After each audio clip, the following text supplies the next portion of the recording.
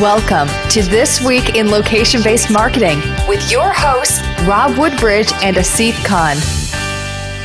It is time for This Week in Location-Based Marketing. This is episode number 174. I don't even know what the day is today. March 23rd. That is a Sunday night of the year 2014. My name is Rob Woodbridge from Untether.tv. Located in, submerged spring schming. Like, we got 2 inches of snow yesterday. I don't know about you, Asif, what Toronto's like, but 2 inches of snow buried again. Well, it is Ottawa. No, yes, this is Asif Khan from the Location-Based Marketing Association. No, spring, I think, is on its way. It's still cold, but we haven't had the snow, thankfully, around that. And yes, the Toronto Maple Leafs are tanking again. And I don't know, man. It's not looking like they're going to make the playoffs. Not as poorly as our Ottawa Senators. No. No, they haven't won in 6 games. I just leave town when they're in this kind of funk. Yes. Yeah. No, we lost last night, and we're going to lose tonight again. So sorry, but baseball's right around the corner. Yeah, Jays won today, and the hope is back there in Toronto land. Yeah, Raptors won today. Yeah, it's just the Leafs, but it's okay because I wouldn't do Toronto my FC won yesterday. See, listen, now they need to channel something for the Leafs to win, and it's like I'm a Sens fan. I don't want the Leafs to win. If the Sens aren't in the playoffs, the Leafs can't be in the playoffs. It just doesn't make any sense. But Yeah. Well, listen, it was a great week. I had a workcation, as they say, where I had some work to do in Florida. Wrapped up with the family in a nice little bow, and we went down to Disney and spent a total of 8 days down there in Disney. 4 days in the parks, and then 4 days otherwise doing some work and other things. It was just, it's Florida, Asif. It's a great place, especially when snow is coming down and it's minus 21 in the city. And it took 3 days for me to actually defrost my bones, right? That's how cold I was from this winter. Very refreshing. It's amazing what a little bit of sunshine does to your mental state and your ability to think. But the one thing I want to bring up very, very quickly here is the way that Disney proper, Disneyland, Disney World, does something that's absolutely amazing. They give you these bracelets that when they mail them to you, and then so you wear them as you go down there, and everything is powered by these bracelets. And typically you would see this like your room, your lock opens with these bracelets, but they're also like a homing device.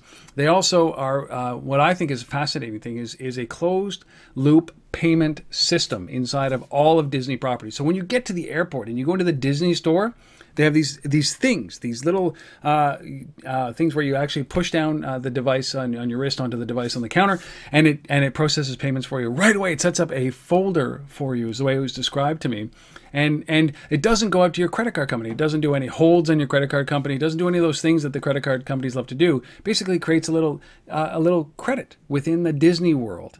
And then when you go and check out at the end of the day, they tabulate it all up and then you pay with your credit card. So they have this little IOU system that is blanketed across every property just in Florida. It's the only Disney property that has these, but every one of the theme parks, every one of the stores, every one of the restaurants, you don't have to carry cash. You don't have to do anything except for just tap your little wristband and it works. And it is amazing. I was talking to a guy this morning and he was saying that the average spend is up considerably as a result of these things because the seamless nature of this, you don't feel like you're pulling out your credit card. You're not thinking about anything. It's like, yeah, bing, bing, bing, bing, bing, double fisting it literally at the cash register. If you've never been there, they just rolled this out about a year ago. Really got to watch the kids though, Rob, right? I mean, they just go in and grab everything and then just go bing, bing, bing, right? Well, it's pin protected, so you just don't tell anybody your pin.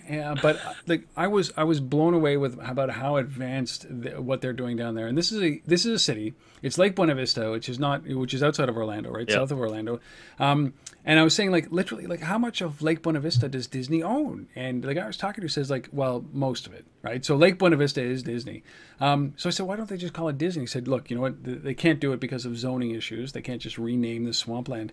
But they said that what you see of Disney properties right now, all of the Disney properties, it's like the Magic Kingdom, it's all of them. It's only 15% of the square footage of the actual land mass that is owned by Disney. 85% is untouched. Trees, I'm like, I was blown away. Like, Disney sucks, right? Like it was a tough experience. You know, we had to do it with the kids. They loved it, but as a parent, it's just crowded and sweaty and like anyway. But I was blown away by what they were doing. Unbelievable with their payment systems and their identification systems. It's pretty amazing. Pretty freaking amazing. Anyways, that was the big takeaway for me. Good weather and this entire infrastructure that they put in. The guy said that it was painful because they were built on legacy systems, but they just basically layered this on top of legacy systems. And he said he went from DOS to a button click, and the shift was so incredible, but it left a lot of people in the dust. So this is fascinating. Very cool. Yeah, that's Disney. Forget the theme parks. I was in there like, let me see the technology. Hey, you were looking at the payment system, man. I know. Anyway, and then I have this President's Choice financial card that doesn't work with Chase banks. So that's another, there's just so many letdowns. You get these highs and then these lows, right? So don't go down there. And they don't take PayPal, right? And they don't take PayPal, and it's all major credit card stuff. So they've got like a part of this advanced piece, but then they've got this not so advanced piece, which is they don't accept PayPal. I said, I'll just email you the funds. And they're like, oh, no. How do we do that? So they're halfway there. Yeah. Anyway, big week. Anything going on with your week this past week, Asif? I was it was a busy week for me. A lot of just meetings and stuff. I was in Detroit for some stuff with Chrysler, and then in New York, had a bunch of meetings with Clear Channel and the MTA that runs the transit there, and met up with just a bunch of meetings this week, and then went to Atlanta to participate in a wireless technology forum, which is an Atlanta group that meets regularly, and they were doing a panel on location, so I went down and participated in that, and that was fun. Met a bunch of interesting folks there, and looking forward to engaging with that group again. But this week coming, we've got an event on Tuesday in Dallas, the LBMA Dallas chapter, and that's all about beacons. And so if you're in that space, we've got a bunch of retailers coming to that event. So excited about that. And then on April the 1st, the week after, I'll be in LA for the Mobile Media Summit. And that's a pretty big event. So just, you can find all the details on the LBMA LBMA.com/events. Sorry. Wow. I wish I could get out there. LA is going to be nice, especially when the winter just will hold on. Its grips are tightening around us right now. Yeah. It's getting nicer, though. It is. Well, we have 10 great stories that we're going to kind of go over with you guys, and then we are going to dive into 3 of those. We have a great resource of the week, which is this application that is taking everybody by storm. It's called Fire Chat, and we'll cover that at the end of the show. But first of all, our Mobile Minute with Sir Chuck Martin. It's time for another Mobile Minute. Here are your hosts, Rob Woodbridge and Chuck Martin. Welcome back, everybody. So, Chuck, location does impact the shopping process after all, doesn't it? Yes, based on a new study by RSR Research, they found that U.S. consumers are using their shopping sometimes at home, 44%, in store, 32%, at work, 27%. Not any of your viewers here, though. And they're really shopping a lot of the time. While at home, 60% are using their phone to research. And while they're in the store, 57% are using them to compare prices, which is really not a big surprise. But if you look at what's really happening in terms of the primary goals of retailers to drive to the store, they're saying that based on the RSR study, the goal of the retailer mobile strategy, 49% is to drive sales to the store. And we know that mobile shoppers really do want to buy at the store.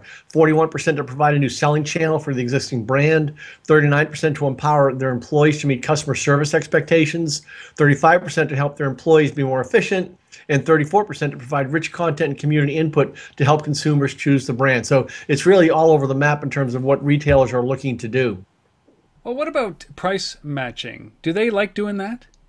One of the fewer than a third of the retailers are giving consumers the price matching ability, and it's such an opportunity for a consumer to go price match and get the best price. We know almost 60% are comparing prices in stores, whether they're using a price match or a web-based information from their mobile phone. They are checking the prices, but the retailers a lot of them just don't see it.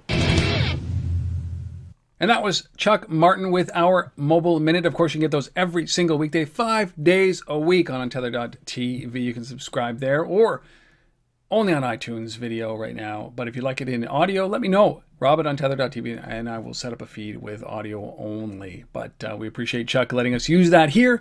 And of course, Chuck coming on each and every week on Untether.tv. I appreciate him doing that as well. All right, on with the stories, man. Top 10 stories of the week. Fascinating finds. Again, Mr. Khan. Go to. Thank you, sir. All right, our first story, it comes from the Weather Channel, and they've launched a new ad exchange platform called WeatherFX. Pretty cool little thing here. So basically, they're just looking at all the data that they collect around weather and the historical pieces of that, and then use that data to kind of predict trends around products and what people might be interested in. And so we'll talk about that more at the back end. This is one of our feature stories this week, and so we'll go into a lot more detail on that. But the WeatherFX platform from the Weather Channel. Amazing. I'm so surprised it took this long for them to do it. All right, our second story, most social feeding apps, like the kind that bring in all your social graph and your social sphere, whatever the term you want to do it, were built to let you know where your friends are, and were built to allow you to reach out to them. But this new app, created by former BuzzFeed exec Chris Baker, it's called Cloak, thinks the opposite is what many people want. I don't know about you, but this is an interesting application. The app lists where your social media friends and followers are on a map, and they use it as a warning to not go there if you don't want to run into them. This is a fascinating approach. It supports Instagram and Foursquare currently, with Facebook plans in the future, but not Twitter because, hey, they say Twitter doesn't get location. Most of the location isn't activated on the tweets these days, as we've talked about, and the location is far too broad at this point. But if you're interested in Cloak, go to usecloak.com.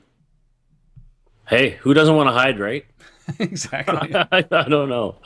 All right. Our third story comes from Google, and Google has launched something called the Android Wear operating system. So this is taking the Android mobile operating system and kind of tweaking it a little bit and opening it up to developers, who are interested in building Android solutions for wearables, for smartphones and the like. And lots of interesting things to talk about here. But take a look. Google Android Wear operating system, and again, we'll talk about this one in some greater detail on the back end of the show. Remember that movie You've Got Mail, Asif? Yes. Remember that? There was all the AOL You've Got Mail. I'm just waiting for the sequel to that, which is OK Google. That sounds right. OK Google. OK Google. Yes, there we go. Our fourth story here is a Melbourne-based company. Here's an app called Exist. It's a new web platform that compiles every piece of data a person creates or tracks. Now, I am a fanatic about this kind of stuff, and I love the concept of bringing all this information into one dashboard. These guys, the developers are I think it's Bell, Beth Cooper, and Josh Sharp. The platform provides users with a comprehensive view of lifestyle habits and choices to suggest patterns and connections. So these guys have actually connected Fitbit, Jawbone Up, Moves, which I love, Moves app, Foursquare, Twitter, Last.fm, I guess for your music tastes and moods, Forecast.io, which is a weather notification system, and Daily Mood by email, and Withings and MyFitnessPal are coming soon. This is an interesting play. They're actually doing this as a crowdfunding initiative right now. So you can go in and donate. I think it's 60 Australian dollars, which for us is 60 Canadian dollars, to actually get this thing up and running. But this is an app that I would absolutely love to have, a web-based application. It's at exist.io if you want to support them or take a look. Yeah, and I like the fact that it supports so many platforms and that it is a web-based app. It's not something you got to install. Yeah, exactly. I like it. So if you want more information, go to exist.io. All right. And sorry, my eyes got averted. I heard a little buzz on my phone, and that was just to see that the Leafs, in fact, just lost 3-2 to the New Jersey Devils. There we go. We get sports updates here right in the middle. I love it. We are a hockey crazy nation. Oh man. Okay. All right, our fifth story. The next story, the fifth story, comes from a group called the Ladders. And they've had an app out for a while called Job Search, which they launched last year. And Job Search is an app for, as the name implies, you're a job seeker, and it helps you find jobs near you. So it's completely location based. They kind of based this on the Tinder app as a basis for the platform. And now they've launched the sort of reverse side of that, which is called Recruiter, and it helps recruiters find candidates or review candidates, and it's got a very simple interface to it. So it's got the simple sort of, swipe to the right to delete, swipe to the left to accept.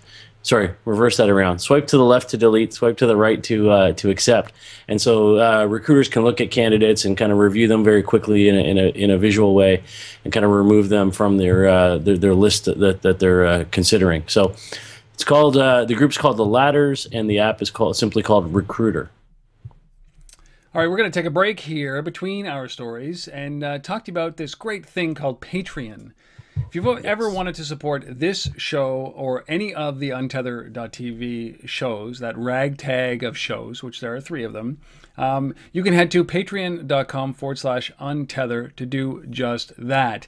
It is a new system, a new service that actually helps support independently created content like you find right here. And we think that if there's any amount of value that you derive from this, we do 4 shows of this a month. We're looking for a minimum of $1 a month if you're willing to support what we're doing here.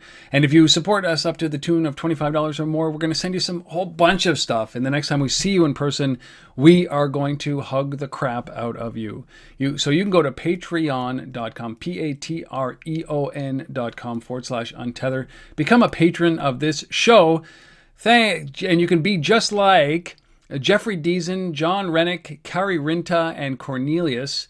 Those guys have supported us. You too can, just by going to patreon.com/untether, patreon.com/untether. We'd appreciate it, and we will. Hug, but no tongue. Just hugs. Just hugs. Is that fair? That's fair. All right, we'd appreciate that, and we appreciate those that have already sponsored us, and we would appreciate it if you did the same thing. Just let us know, share the love. 25 cents an episode. All right. Can't beat it. All right, our 6th store, I know I see a little bit of a hint of depression right there in Asif's face. If you're watching this, it's just like, you know what? Oh, the Leafs lost. The Leafs lost. Oh, man. All right. So our 6th story here involves this company called Indoors. We've talked about them many times before on this show, indoo.rs. They actually they're an indoor location company that are going to collaborate with the San Francisco International Airport on exploring and enhancing navigation and location-based services within the airport. They were selected from nearly 200 startups from 25 cities around the world to participate in San Francisco's new Entrepreneur in Residence program. I didn't find many details about what these guys are going to do with it, but it just sounds fascinating. We love Indoors. Check them out at indoo.rs. Yeah, and the one thing, just to add one piece to that I really like about this is this is a company, Indoors, that's like based in Austria. Yes. Right, and here they are, across the pond, and winning the campaign here to get selected to be, in San Francisco Airport as the indoor location guys. I mean, I think that's a great story in itself. Pretty amazing, and that's how open San Francisco's technology community is to looking elsewhere to find innovation. In the heart of Silicon Valley, an Austrian company can succeed. Yes. Way to go, Indoors. indoo.rs. All right. Our 7th story is about a company called PayRange, Payrange, and basically these guys have developed a payment system for vending machines. Again, I don't know what it is. All the stories I got today are the ones that we're gonna go into detail with. But anyhow, in simple form here, basically they developed a little device that you build into or add into the vending machine. And then people don't have to worry about coins and cash and credit cards and everything else. They can simply use their phone to pay. And we'll go into a lot more detail. This is really cool, actually, what they've done here. But I don't want to spoil it yet. So stick around for a little bit and listen to what we've got to say about PayRange. But if you don't, and you're interested in a little bit more information about those guys, I think they're at just payrange.com. Yeah. Yeah. All right. Okay, our eighth story. There's two parts to this. There's a company that we've covered. This is just a little bit of some fundraising news that had happened in the past week. We covered these guys a couple of times. I've interviewed these guys, their founder and their previous CEO. The company's called GigWalk. They're a mobile app that allows consumer packaged goods companies to enable a mobile workforce. So we've talked about this burstable workforce environment where they have gig walkers that are anywhere in the city, and you can hire them at any point in time to do a job. Well, they've refocused on the packaged goods industry. So they've raised $10 million from Nokia Growth Partners, a new investor, Randstad Holding, I think it's Nevada, and existing investors, August Capital, Harrison Metal, and Soft Tech. They launched in 2011 and have pivoted from employing a broad mobile workforce for random tasks from companies to allowing CPG companies to track company campaigns and shelves for product placement in stores. So essentially, somebody can walk into a store, take a picture of a shelf to get a sense of inventory. This would be an interesting play, but I'm sure that the technology that has evolved, Asif, over the last couple of years has, especially around inventory, might remain or might push GigWalk even further down the path of obscurity at some point if they're going down these paths. I don't know, but $10 million, these days is a kind of a light investment for a company that should be scaling pretty quickly at this point. Not sure what you think about that. Yeah, and I wonder if there's just too much competition from Zarly's and TaskRabbits and all those other guys in the space that they were in. Yeah. Just one quick thing on that. When I read this story, when I found this story this week, it was the first thing that jumped into my mind is a Dutch company that we covered way back when called Roamler, Roamler. This is what they're doing now is exactly what Roamler does. The difference is they go and they recruit consumers to go and verify, the packaged goods layout and display and all of that, and kind of reward them for doing that on behalf of these corporate CPG clients. So this is not a new concept by any means, and interesting to see GigWalk has gone there. Anyhow, and just a side story to this, still on the funding front, another company out of the UK that we've covered called What 3 Words has raised a few $3 million here. This is an interesting story. We covered these guys a while back, and they've got this concept of taking everything out there, every place out there, and instead of you having a postal code associated with it, you give it, a name based on 3 words, like, apple maple syrup. I don't know, whatever, and that's the 3 words designated to that particular place. The Leafs suck, right? Yeah, those 3 words, yeah. Yeah, something like that. Anyways, so, I have to say I was skeptical when we first covered this story, and here they are. They're still going along, and they've raised some money. And, I've talked to a bunch of people in the industry about this concept, and some people think there's some validity to this here in terms of, maybe a postal code isn't going to be it for the rest of our lives even. Who knows? I think that the wireless domain registrar that we've talked about beforehand, I think they have a better chance of winning than something like My 3 Words. And I'm not as optimistic. Even if you raise money in this world, What 3 Words, not My 3 Words, but even if you raise money in this economy, even $3 million, it's toss away money, and I'm not optimistic about this. I think it's kind of ridiculous. And if this really was a platform play to eradicate the postal code or the zip code, $3 million? Nah, not going to do it. Yeah. Not enough. So what would be interesting is if a major postal agency, like the Royal Mail in the UK, where these guys are based, or the U.S. Postal Service or whatever, decided to back these guys and put some money into this thing and test it, that would be different, right? But as a standalone, I don't know. You can't do it. Not with $3 million. Not even with $300 million. Anyhow, all right. Our next story is about the blending of digital signage and augmented reality in Australia. So this a shopping mall called Mount Omani, that's with 2 M's in it, shopping center. This is in Brisbane, Australia. They basically worked with a digital signage vendor company called Prendi, Prendi, to create an experience for kids to activate around this thing. And so what they did was they they set up an AR kind of thing where kids could duel a pirate or swim with fishes or fight a lion or whatever, and they would see this experience. They would see themselves fighting this thing on this integrated digital screen built into the experience. What I liked about it is really quickly is that with a lot of the AR stuff, it's tied to, you got to have your phone to see what's going on. And here, this is in a shopping mall. So, instead of having kids, trying to figure out, first of all, they don't even have a phone necessarily. It's their parents. They can see this digital screen. They can walk onto this marker that they got to step on, and they can see themselves fighting the lion or dueling a pirate. And they want to participate in it. So I like that blend, especially in this kind of physical environment, like a shopping mall. It makes sense.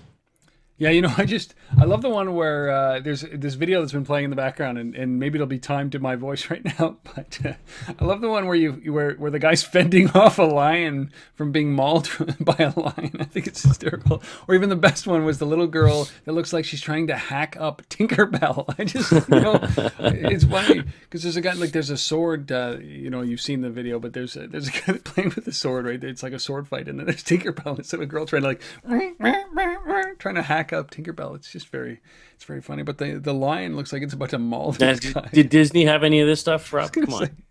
Disney, we didn't see much of this. It was more real life. Like, you're part of, Disney's philosophy is being a cast member in everybody's a part of this show. And I gotta say, if the show was, America turning into Wall-E World. Do you remember? Did you ever watch Wall-E, where we just basically ate everything and consumed all natural resources, and then built this big rocket ship and blasted off into space, and we all became these fat blobs that didn't walk? Like, that's what Disney really was. It was like real life Wall-E World with 6-year-olds with their 90-ounce Slurpees of Coke just being rolled around in carts. Basically, it was tough to watch. So it was very much real life, and everybody played their part. Holy cow! All right, yikes. All right, our 10th digression. Our 10th story is, this is an interesting concept. A Luxembourg-based payments company called DigiCash Payments has launched a pilot project with 3 Luxembourg retail banks to pay merchants via what they call single euro payments area credit transfers. So that's SEPA, credit transfers by Beacons. The banks are BCEE, Post, and Bill. And according to mobilepaymentstoday.com, DigiCash Beacons at the POS transmit payment-related data automatically to smartphones that are held close to them. So this is Beacons being used to pay. I think this is fascinating. Large-scale rollout is planned for the second half of 2014, according to DigiCash themselves. This is just a test, and I think that this is an interesting play, use of Beacons, man. I mean, that's the thing. We haven't seen anything with Beacons beyond the retail stuff that we've talked about, right? I mean, so this kind of payments, and they combine Bluetooth, NFC, and QR all in the same Beacon capability. So I love that. And the fact that you don't need a mobile wallet to do this because you're using these SEPA transfer things. Yeah. Great. Yeah, it's tough to say, but it's effective. There's a lot of stories that have come out this past week around Apple's right or wrong at the time, but right move to not embrace NFC. I mean, Apple doesn't think reactively; they think proactively, and that's what we're talking about here. Is that everybody was waiting for their answer for payments, and maybe this use of beacons obviously is going to be their NFC, and there's never going to be a point in time when they need NFC as part of their devices. So stop thinking about that. Start looking at what these guys I told you, man. When 6 comes out, I expect full iTunes wallet to buy anything. Well, and it should be like, and if you combine it with what the Disney folks are doing with their Disney payment systems, and it's a perfect example of real world digital payments, closed loop payment systems, all controlled by one company. And next week, little tidbit here. Next week, for those who follow or just following now, I got a big Apple story for you guys next week. Sweet. Big Apple. What he's talking about. Yeah. All right, those are the 10 stories. Those are the 10 big stories that we think this week. We're going to break it down in 3 smaller stories, or 3. We're going to highlight 3 of the stories, 3 of those small stories, and break them out a little bit. We're going to look at the Weather Channel's Weather FX platform and what that means to context. Contextual-based marketing. We're going to look at Google Android for wearables, which is insane to me, which is insanely great. And then we're going to look at the pay range story. These guys are just deep in vending machine and payments experience, and we're going to talk about that. So our first up here is the Weather Channel's WeatherFX platform, which to me singles a far greater acceptance of context as an incentive to buy, as a marketing platform. And there's nothing better, especially for Canadians, to talk about than the weather. And the fact that, it's a perfect example. If you walk down New York City in the middle of the day, and it could be just beautiful, sun is shining, everybody's happy, and then a storm comes in and it just rages. And you see all those street vendors that are sitting there selling wallets and knockoffs and purses and all these things, and they just, I don't know what they do, they just flip it over, and there are these umbrellas almost immediately, right? And they understand that those umbrellas that would usually sell for $5.99 now sell for $15.99 because it's raining. They understood context well before we understood context. That was just New York City and the street vendors. Now we're talking about the weather channels and leveraging that exact same thing. When it's hot, prices go up, or their ads promote things that will what? Cool you down, right? So This is amazing, and it just leads to a great conversation around context. Yeah, it's amazing. I mean, so they're looking at 30 years worth of data that they've collected, and being able to take trends from that. And so they've got some interesting examples in this piece I read here. So they're saying, they can look at it and they can say, literally, they have data to back this up and say New Yorkers are more willing to spend their money on ice cold beer after 3 days of above average temperatures in the summer. Right, they know specifically it's 3 days is the trigger for selling more ice cold beer, and similarly they say for ice cream, people in LA are more likely to indulge when there is a below average wind speed and a temperature that doesn't feel too cold during the fall. Right, so they have all this data, right, and they're able to look at this. Now these CPG companies are sitting there going, "We've been waiting for this stuff," right, and so. Not only can they change traditional marketing, but all the context, location-based, real-time stuff that we've been talking about, like Google Outside that we talked about a few weeks back, in London, or any of this, these digital screens where we can change content, in real time, no predetermined ad buy. It's platforms like this WeatherFX that are going to drive that forward. The data to me is perfect. Here's a perfect example of big data honed in to figure out exactly the right data at the right time. And I would almost think that like location is not as important as context in this nature, obviously for weather. Like the location is obviously where the weather is happening. But this is one of these, it dawns on you that a lot of companies are floundering with big data and trying to understand what their number one driving force, or their number one point that they're trying to get from that big data is. And here's the Weather Channel, is that they understand it very well. And to me, it's very, very baseball type statistics, right? That when the sun is setting, it's 4:05 and the humidity is at 98%. The dew point is this, and the grass is this high, and he's batting against left-handers with a ball and 2 strikes. Like, they understand the statistics. They play the stats like that. They understand how to bring big data down to the moment. And I think that's what the Weather Channel is doing right here. They're bringing big data down to the moment. Absolutely. And at the moment, it's usually of weakness if you're on defense, and it's of strength when you're on offense. And I think you have to understand this very, very clearly. And that's what gets me so excited, because if the Weather Channel can do this with 30 years of data, the post office can do this with 100 years of data, the television networks can do this, our debit system, Interac up here in Canada, should be able to do this with a drop of a hat, because every transaction goes through those guys. Credit card companies, the same thing. They all have this stuff. But it comes back to, in all the examples you just gave, it comes back to the thing I say all the time. And it's getting, more complicated every day, because we're collecting, increasingly, bigger amounts of data, real-time data, the volumes there, there's just so much of it, right? But the gap in all these organizations is the analysts, right? The people who know what to do with this stuff, right? How to package it, how to sell it, how to make money from it, what's important, what's valuable, what are these CPGs actually looking for out of all the data we have in the last 30 years, right? And I think that's the key here. It's got to lend to product sales or service sales. Absolutely, right? But somebody's got to figure out what they've got in the gold mine of stuff here, and what to package up and sell. But it takes, like, for me, like, the Weather Channel has always been proactive. It's always been very, very forward thinking around applications. And I remember Peggy Ann Saltz from Mobile Group talking to me about the Weather Channel and interviewing the Weather Channel and talking about the intelligence that is inside of that company. And here's a perfect example, right?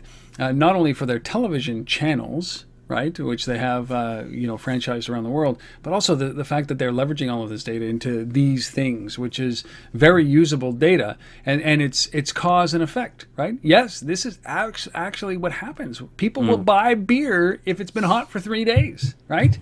But exactly. So I guess I wonder what the big lesson here is for companies that are out there trying to struggle with this kind of stuff, is that they've got all of this data that just keeps coming in like in waves and waves and waves and waves. And the moment they think they have something of value, they realize that they have 30,000 terabytes of data that just came in yesterday. Then now they have to reanalyze and figure out if they're right. But it just seems like the Weather Channel understands it. They understand that this cause and effect of weather, right, which is their business. So I got one more question about this. Is this, they're going to run their ad network themselves, or are they going to open this up? We're going to open this up to developers so they can be part of other applications? I think it's an exchange platform that people can basically buy the data from. I'm not sure it's a developer piece, but I don't know. I'll ask. I think that would be the next phase if the Weather Channel wanted to actually monetize this and get this into multiple devices. I think it's pretty effective. Awesome. All right, our second story, which gets me even more excited, and I'm an iOS guy. Hey, Asif? I'm right with you. I like some of the prototypes of these wearable technology powered by Google Android for wearables look freaking amazing. You're excited about this? I am excited about this. So, we've heard all the rumors, that both Apple and Google are going to be coming out with some sort of, smartwatch, technology. By the way, the other thing, while I'm on the Google topic, random thought here. So I heard a story this week, just another nail in the coffin, that the White House has approved Android now, and could be triggering the replacement of BlackBerry. Obama might be giving up his BlackBerry in favor of an Android device. Or an Android smartwatch. I wonder what as we continue on that, but I wonder what the impact on his popularity is when you see him walking around with a BlackBerry versus a Galaxy or an iPhone. I wonder what the implication is. I wonder what his daughters have. Well, of course they have iPhones. My guess is they would have iPhones. I don't know. I don't know if everything's got to be on BlackBerry there or not. But anyways, sorry, I didn't mean to sidetrack us. Way to go. So anyways, so they've got this new operating system, called Android Wear, and it's basically the same, Google mobile operating system. They've just opened it up so that it's focused on people who want to build apps for wearable technology. One of the keys to it is it's got a voice control piece that Rob referred to earlier called OK Google. And so you basically just voice this command and a bunch of things can happen when you say OK Google. So that, I think it's kind of interesting. It's also got a multi-screen functionality piece built into it. So what they mean by that is that in addition to you just building for the wearable device itself, you can use the wearable device and commands that are coded into it and what you're doing to launch other things on your phone or your desktop or whatever other Android device is around you and is happening. So it's not limited to the wearable itself, but the wearable and through this OS that they've created can control other devices as well.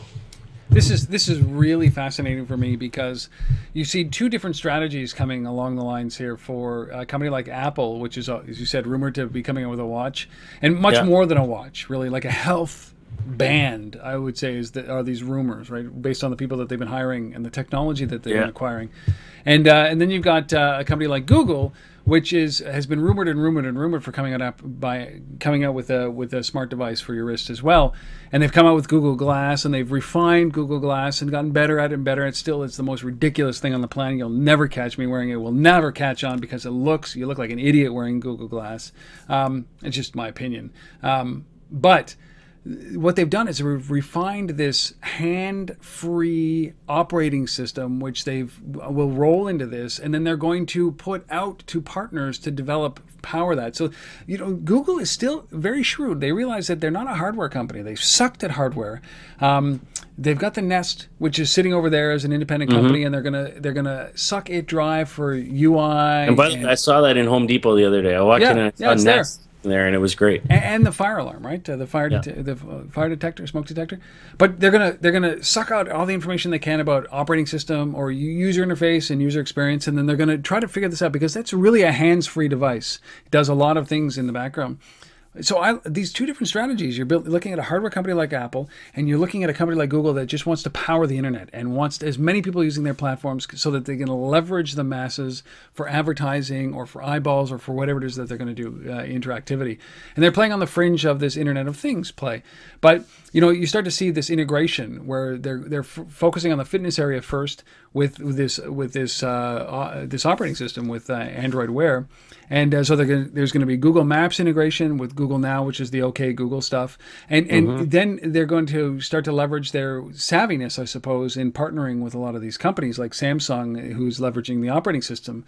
So they've corralled fashion brands like Fossil, to be able to come in and design the hardware around this. And then Motorola and LG are going to also design the technology behind this, and they're going to be among the first to start releasing these devices in the second quarter of this year. So you got a company like Apple that is building the hardware, and then you got a company like Google, and that's where their bread and butter is, and they're fine with that. They love that. And then you've got Google saying, listen, no, we want to drive the operating system, just like they did with Android for smartphones. Yep. They want to drive every smart device on the planet with Android. I think it's two different strategies. So maybe we never do see a Google-made smart device. We just see them powering every single freaking device on the planet. Amazing. So this is the battle that we're starting to see, and I like some of the mock-ups that we've seen of the hardware and the software combination. I can't wait. I can't wait to see this stuff. And we know that this is just the fringe. This is the beginning. God, I love it. It's coming, man, and it's coming fast. And I love the design piece, right? I love that companies like Fossil are coming on board with this, and embracing the smartwatch and not sticking to sort of. I mean, I have to say, I'm not sure yet whether I'm going there personally. Whether that's for me. I mean, I still wear a regular old school watch, right? I mean, it's just part of what I do, right? I love watches. I collect watches. I think I have 8 watches or something, and I wear them. And it's not that I'm not going to wear no, but I will wear that. I will wear the the Fitbit. I'll wear the stuff to collect health data and other data like that. But a watch, like from a watch perspective, I'm not sure I need a screen on my my thing here telling me everything what to do. But get off your ass. We'll see. Yeah. Well, you know what? We had played this game when we were in Disney. With my kids, is guess the number of steps we're going to take. And we were up to 21,000 steps, right? Which is 19 miles or kilometers in a day, which is crazy. And I mean, that's a lot of walking. Anyway, this for me, what Google is doing is a continuation of their existing strategy. They've got to differentiate a little bit. They can't rely on ads. But when you start to think about what we were just talking about previously around contextual-based marketing, like the Weather Channel's Weather FX platform, and what Google's doing here with their operating system, and the fact that it is a Google Facebook world when it comes to mobile advertising, this is just a natural extension of what they're doing. And people who think that maybe they're going to release a hardware product, I would hope that they don't, because they're so shitty at hardware and support that they should just power everybody's devices and let the hardware makers and the designers design properly and make good hardware and let them power it. I'm with you. Yeah. All right, our last story, Steve, take this away. You know what? Here's my vending story. I tried to use a vending story when I went skiing a couple of weeks ago in Lake Placid. They have Coke machines. All the Coke machines at Whiteface Mountain are ISIS enabled, and it just it doesn't work for me. It's the only place that I've seen a vending machine that is ISIS enabled and mobile payment enabled. I've never seen another one since. I couldn't get this one to function properly, even though I have an ISIS account. It didn't work. So talk about what PayRange, why PayRange is going to make these things so much easier and so much better for all of us.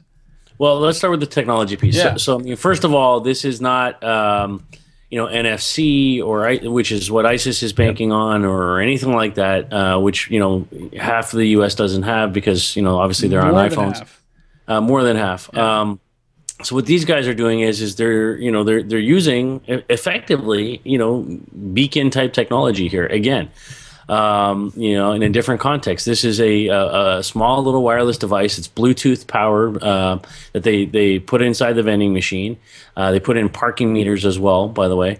So it's pretty cheap to install. I think it's like $20, per unit. You throw it into a vending machine. It's like I said, it's Bluetooth enabled. So most of us have Bluetooth on our phones, and so it enables us to make that transaction. I mean, it does require you to have an app, to execute on this, I believe. So you've got to download the PayRange app. Yes, you and do. Load it in, because what you're doing is you're preloading, like your Starbucks card, a stored value in there that you can then use at any PayRange enabled vending machine. So on the one hand, the simplicity of the technology, the ubiquity of that, in the sense that it's Bluetooth and it's very cheap for the vendors to add these into the machines. I like. Obviously, this comes down to the ability. Can we drive downloads? Can we get people on board with the system? I think what would be interesting here, and this is just my own opinion, in addition to a PayRange app, to add the ability to use my stored value in other, card systems, even my Starbucks card, for example. Right. Like if I've got, $50 on my Starbucks card right now, and I can use that somehow, through my mobile phone, because I have a Starbucks app here with a stored value, and I can use that at the vending machine as well, that would be really smart. That would be really cool for me. Or PayPal. Or PayPal. Yeah.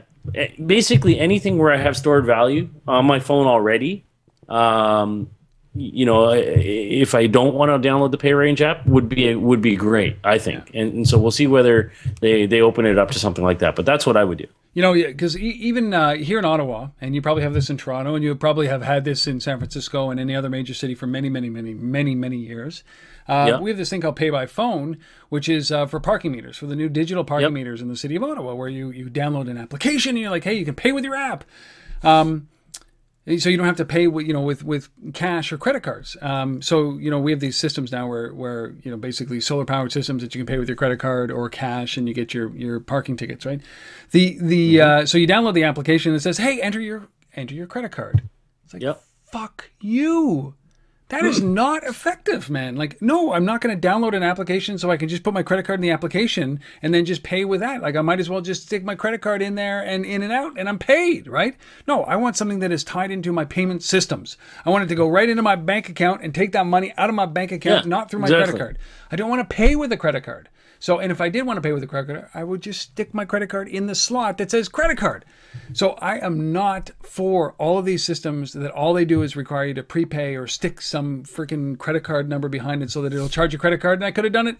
It'll take a fee, and it's not effective. That is not mobile payments. That is garbage payments. And so pay by phone, not a good service. So I think that the big thing with PayRange here is that if that's what they do, if I have to preload a card, not going to work. Because how often do I go to a vending machine?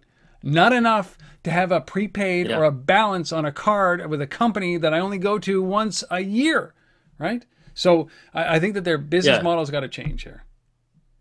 So I'm with you on that. Now, I mean, the good news about this company, in addition to what I already said, is there's a lot of pedigree here in the guys who are running this thing. Yep. These guys understand payments. They understand the vending machine business. They have backgrounds in both in both of those. So this guy Paresh Patel, he's one of the co-founders. He was one of the co-founders of a company called VendScreen. Previous to that, so he's coming from the vending machine background. In that sense, this company is based in Portland. Portland's got like a slew of guys who are related to this company that have been doing all sorts of mobile commerce and transactions.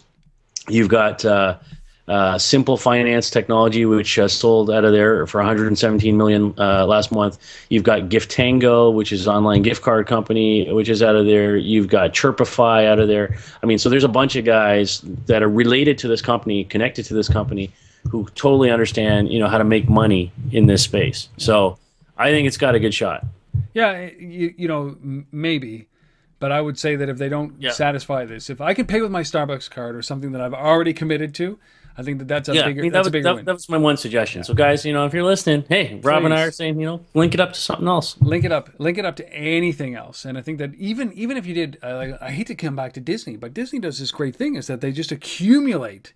Like if I'm there and I'm tapping out my wrist on all of these stores, they just accumulate it and then they send me an invoice basically, or I pay when I check out. So per transaction just doesn't work for me anymore. Where I'm like, you know what, I have to load it up and then no, make it simple for me. Just let me do it seamlessly. You'll get me to adopt it. And, you just say, look, you have a $20 cap. I know it can be expensive because people may not pay, but you've got to make it this seamless. And if you can't get other vendors in, if you can't get other places where I store my cash. And these guys are in Portland. It's not that far from Seattle, guys. That's where Starbucks is, Well, I think that Figure it out. PayPal should buy these guys. PayPal should buy these guys. There you go. I think that's one of the things. So they should get big enough to get on PayPal's radar, and then PayPal should buy them. Or somebody with a closed payment system should be able to buy these guys. Cool. All right, so those are the 3 stories. Did we get any of that right? Reach out, robinontether.tv or asif@thelbma.com. Asif, if you're not watching this, Asif, and become a Patreon. Yeah, exactly. Yeah, that's right. If you give us $1, we will let you on the show and have an argument with us about these things. We'd love it. Yeah. And if you want to be a guest on this show, just come on and cover the news with us. Why not? Hey, Asif, I've just opened this. I haven't even talked to Asif. Come on. Hey. If you can do this at 10 o'clock on a Sunday night, Eastern time, we would have you on. We typically film these on Friday. We typically film these on Friday afternoon. If you want to be a part of it, please. We'd love to have you on. If you know anything about this, if you think you have an opinion about this, like Asif and I do, we want to come on and join the show. And fun. By the way, the one other thing we haven't talked about yet, Rob, is we think we have some opinions here. Rob and I do. We've been doing this for a while now. Yes. We've decided to put those opinions into a book. Yes. I forgot to mention about the book. Yeah, we've decided to put this into a book. So. It's called People Places Media. And if you go to the website, peopleplacesmedia.com, you can sign up to get the first chapter for free. So there you go. If you don't get enough of us here every week, you can read on This Week in Location-Based Marketing, you can get a whole lot more to come in book form. And you know what? I don't even swear in the book. No. It's like muted. No swear. You can read this to your kids at night. I can't say there's no Springsteen in it yet, but that's right. All the case studies are Springsteen. But this is a book you could read to your children at night. If you want them to go to sleep really fast. Yeah. Boom. Yeah. All right. Those are our stories. We love doing those. We love bringing those. But if we've missed anything, please reach out, rob@untether.tv or steve@thelbma.com. Our resource of the week is this application that has been taking, I don't even know if it's taking the world by storm, taking North America by storm. It's called Fire Chat. It's a hyper-local chat network for iOS that even works when you don't have an internet connection. Now, this is one of the things that I was looking at. It came to me when I was in Florida, where, sometimes data fees are prohibitive. So I'm trying to figure out a way that I can communicate with my wife and send text messages back and forth, or messages back and forth that don't cost any money. The great thing about Disney is the fact that they have this blanket of Wi-Fi across all of their parks, their guest areas, outdoors, indoors, so there's no need to worry about any data transference. But when I'm not there, I was trying to figure out a way that I could send messages, or when my wife wasn't there, I could send messages back and forth.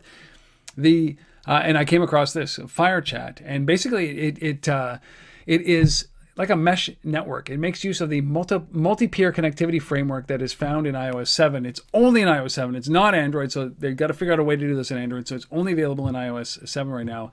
But this allows developers to discover multi-peer enabled services on nearby iOS devices using Wi-Fi, peer-to-peer connections, and Bluetooth. So it uses all of these different connectivity ways of connecting. It is a mesh network, and the limit is about 100 feet, but there are ways that you can probably amplify that through a true mesh network, like bouncing off of different devices. And I think this is fascinating. You don't have to have a user account. So it's complete anonymity. You can segment by global, so anybody who's on the network, and this requires internet, or anybody who's within 100 feet, which is your local network. So this is only iOS. It's going to be a while for Android to come. But what I think about this in a big, broad scale about why this is so fascinating as a resource of the week, you can go download and play with it.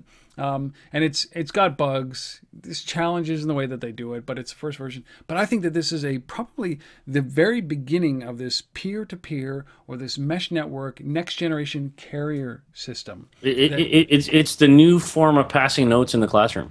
And it is, but it's also it could be the new form of voice communication, right? It could be the new form of everything that it just circumvents the voice component of carriers, right? And it just leverages data and leverages proximity. Now, the challenge with this are many. Like, you need a good portion of the population using an application like this in order for it to be able to work effectively. But could you turn something like this, like FireChat, that uses Wi-Fi, peer-to-peer connections, and Bluetooth to be able to transport data? Could you use this as a native, maybe small carrier application or voice communication application that is done over a mesh network? This fascinates me. So I like this. You can download the application for iOS right now and start hammering out chats with people near you or around the world. And this is, but I think that this is a glimpse of something that is much greater and will have a greater impact if this takes off. And I think that this is one of those things that the carriers are looking at and saying, "Oh, voice! Here's another nail in the voice coffin." Yeah, well, there you go. And you heard it here first. Yay, Apple for once, right? Because of this multi-peer connectivity framework. Well, awesome. So that's FireChat, and you can find that in the App Store for iOS and download it. And hey, you can try to find me on there, but it's all anonymous. So good luck with that. And that's maybe when that whole, the domain registrar, the wireless registrar of devices will fit in, is that you'll be able to see my device name. A whole bunch of different pieces here that are slowly coming together. All right, that's 174, isn't it? Do you have anything else to add, Asif? I'm good. All right, now I got to go edit this thing. Oh, man. Yeah. That is it for episode number 174. Asif and I will be back for 175 next week, as we are each and every week. If you have any feedback, you know how to reach out to us. Do it in any way, shape, or form. Twitter, through Facebook. We never push the Facebook pages, which is facebook.com/TheLBMay or /untether. But the best way to reach us is obviously our email addresses. It's the most direct. If you have some great things to say about this podcast, you can do it on iTunes. 5 stars or 4 stars or greater would be very much appreciated. Not only just leave a 4-star, but how about a written review as well? Yeah. We'll read it right here. We really appreciate those people who have done that already. We'll give you the shout out. We will. And include your company. That's all I got to say is include your company name in there and we will push it for you. And for those of you who have been supporting us at patreon.com/untether, thank you. Thank you. And I swear to you, I will give you the biggest hug if I ever see you in person. In fact, walk up to me and say, "Rob, I am a patron," and I will hug you right then and there. I don't care. I don't care who's around. Just be prepared for it, even if you're on stage. And I will call you out if I'm on stage and you're in the audience. Put up your hand. Please let me know that you're a supporter, and I will walk down there and hug you. So go to patreon.com/untether. And that is it. Asif, I'm all talked out. All right. Good. So we'll see you next week. All right. See you later, everybody. Have a great week.